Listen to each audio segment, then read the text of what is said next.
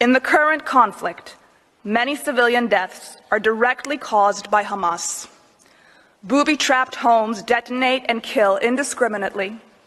Mines in alleyways collapse structures around them. And over 2,000 rockets, misfired by Hamas, have landed inside Gaza, causing untold levels of harm. One telling example is a blast at the Al-Hali hospital on October 17.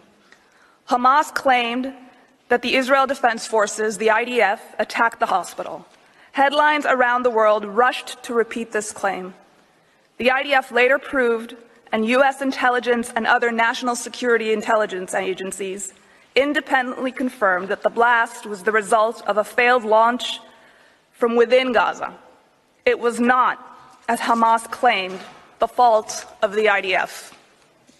Damage to civilian structures is another fact claimed by South Africa as evidence of genocide. But South Africa does not consider the sheer extent to which Hamas uses ostensibly civilian structures for military purposes.